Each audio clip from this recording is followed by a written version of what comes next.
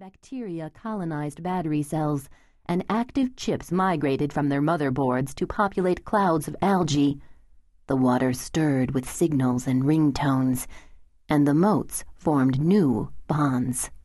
The place was called Devil's Swamp. 1. Emergence.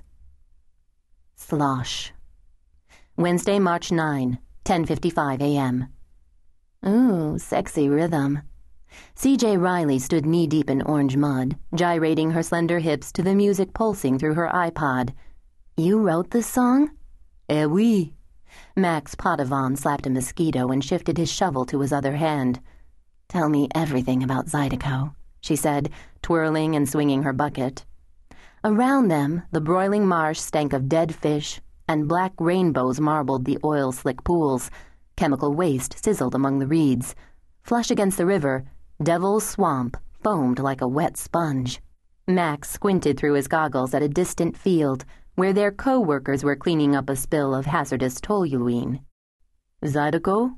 It come from la musique creole. Little bit French, Spanish, Afrikaan. Throw in some hip-hop, reggae, pinch of blues. Zydeco mix up like gumbo. As they pushed deeper into the swamp, the ground heaved and sucked beneath their feet, and the insides of their coveralls dripped with sweat. Both of them wore heavy hip boots, goggles, and gloves, and both, for separate reasons, were finding the conversation difficult. CJ turned up her iPod. I hear accordions, right? What else? Hélas, accordion. Max suspected his pretty co-worker was patronizing him. Guitar, bass, drum. I play frottior. That, the corrugated rubboard. Make the sweet sound. CJ liked his accent, almost French but not quite. He wore a red bandana tied over his curly black hair like a pirate. He called it a paryaka. Ooh, look. She stooped to touch a water moccasin. Stop. Max gripped her arm. Scared of a little snake? You taught me how to pick them up. Not that one. Back away slow. She kicked the deadly snake with her boot, then danced off through the cattails, laughing. Max frowned and followed. Humps of debris had washed in from the river, and CJ noticed a rusting white box wedged against a cypress stump. God, it's an old Apple computer.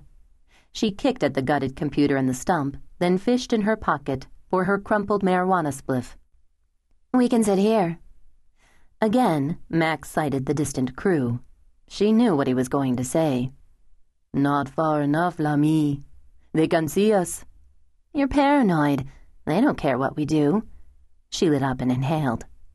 I'd rather we smoke after the end of the day, Max said for the second time that morning. When she lifted her goggles to wipe sweat, he saw the damp rings denting her milky cheeks, and he bit his lip. She looked so fragile. Her eyes mingled all the colors a pair of eyes could be. Gray, green, blue, brown, black. And like her, they changed with the passing clouds. CJ stubbed out the spliff. She felt grumpy and restless, premenstrual. This time of month made her want to kick her own shadow. Your music is good. You should do something with it. Max lowered his head.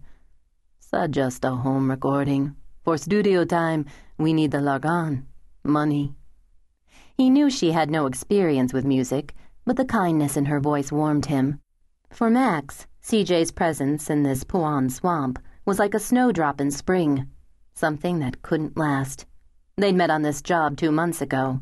They'd been lovers for 6 weeks.